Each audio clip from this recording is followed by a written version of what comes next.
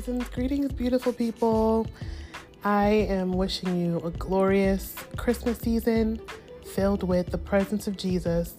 Just like the Christmas song lyric says, let every heart prepare him room. I pray that that's a reality of your right now situation, regardless of when you listen to this. May your heart prepare room for him. May Jesus expand in you.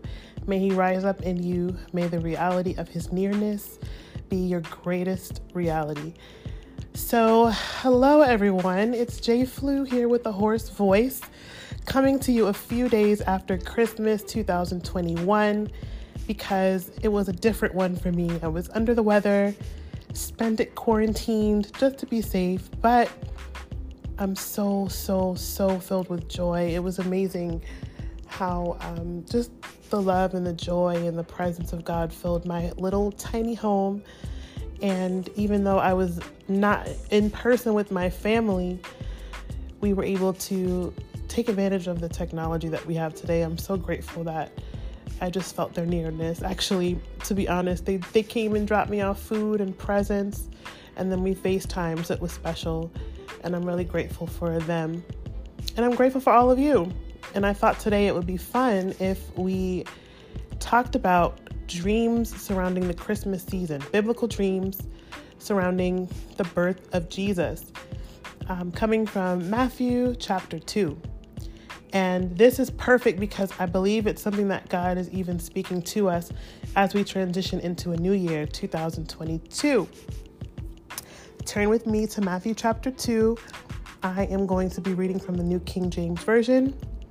And we're going to do a little reading today, and I'm going to unpack what the Lord was showing me about this text. I'm so excited because I feel like it's not something that we often think about when we think about the Christmas season. There are some really significant dreams packed in the story of Jesus' birth. So we know about the wise men, how they traveled to Bethlehem to visit Jesus, and they followed that star.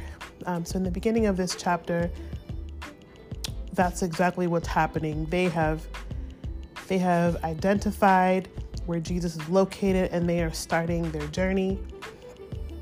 It says, now after Jesus was born in Bethlehem of Judea in the days of Herod the king, behold, wise men from the east came to Jerusalem, saying, where is he who has been born King of the Jews?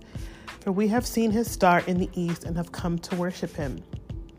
When Herod the king heard this, he was troubled, and all Jerusalem with him.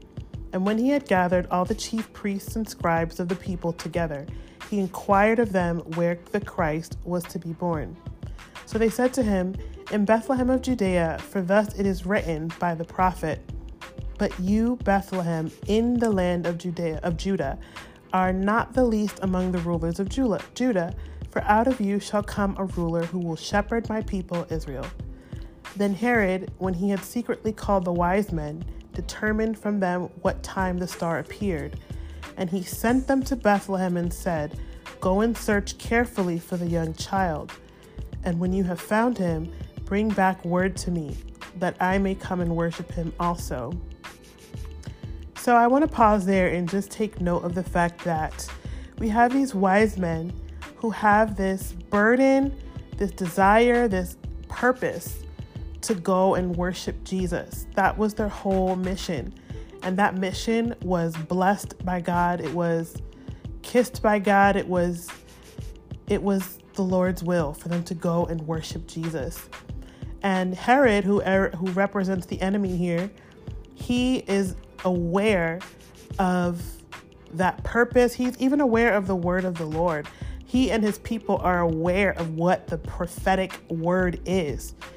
In verse 5, it says, it is written by the prophet, but you, Bethlehem, in the land of Judah, are not the least. So they're recounting God's word. And I just want to kind of bring that into context of the time that this was written in, but also how it can relate to us in our day right now. As we're on a mission for the Lord, as we're seeking to worship him, the enemy is aware of the word of the Lord over us too. He is aware of it too. But let's keep reading to see how the Lord intervenes and protects his people. So let's start back with verse 9. When they heard the king, they departed, and behold, the star which they had seen in the east went before them, till it came and stood over where the young child was. When they saw the star, they rejoiced with exceedingly great joy. And when they had come into the house, they saw the young child with Mary his mother, and fell down and worshipped him. And when they had opened their treasures, they presented gifts to him, gold, frankincense, and myrrh. Then, being divinely warned in a dream that they should not return to Herod, they departed for their own country another way. Here's the dream. Here's the climax for me. I am just so taken back and blown away by how the Lord did not allow his people to be deceived. The enemy came,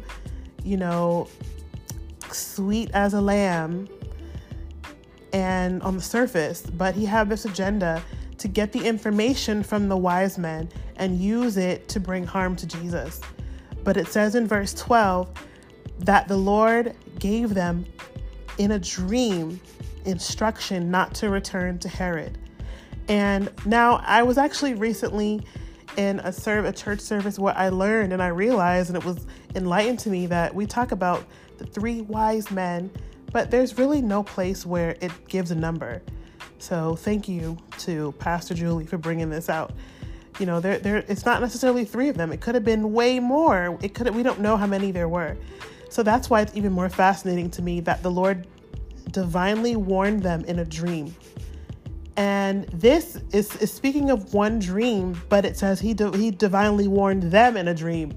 You can't be in another person's head, but it's one dream given to multiple people. Maybe it was multiple expressions of the same message. Maybe it was, maybe it was the same exact thing that he showed them at the exact same time. It doesn't say. But it's clear that they were on one accord, that the Lord was warning them that they should not return. So this warning dream from God, it was confirmation. So I love this because not one of them could doubt that it was God. When they discussed it, when they woke up and said, "Hey, fellow wise men, I had this dream," the other one would say, "I had the same dream," or "My dream had the same message. Surely this must be the Lord." And how many times has that happened to you, or has it happened to you, where you've had a dream that someone else can actually attest to it? I've heard of dreams where fathers and sons have the exact same dream, and when they tell each other, it's the divine timing of the Lord. It's a moment of reconciliation. It's a moment of purpose revealed. God is so good at reinforcing what he wants to say and getting our attention. And so there's so many things to unpack here, but number one, God protected his own purpose. He protects his own word. Like it says in the book of Jeremiah, he watches over his word to perform it. It was written in the book of life somewhere that these wise men were to worship the Lord, and the Lord protected that purpose. And so there's something about us walking in the divine will and purpose of the Lord, where he himself shows up in times where the evil one has plans against him. Those purposes and plans will not prevail against the Lord's. So warning dreams, they are a sign of God's purpose. They are provision for God's purpose. And so the other thing is obviously that the Lord can give multiple people the same dream to reinforce his message, and to look out for moments of repetition, for moments of reiteration. God is putting an exclamation point on what he wants to say when he says it loudly, when he repeats it. So I don't want to read the rest of this chapter. It's quite long, but later on in this very same chapter, Matthew chapter 2, another dream is released surrounding the purpose of God, which is keeping Jesus alive. I think that's a pretty important purpose, right?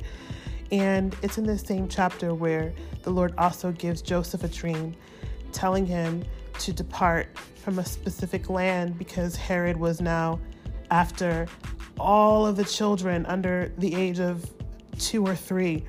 And because of that, the Lord redirected Joseph to keep Jesus in safety.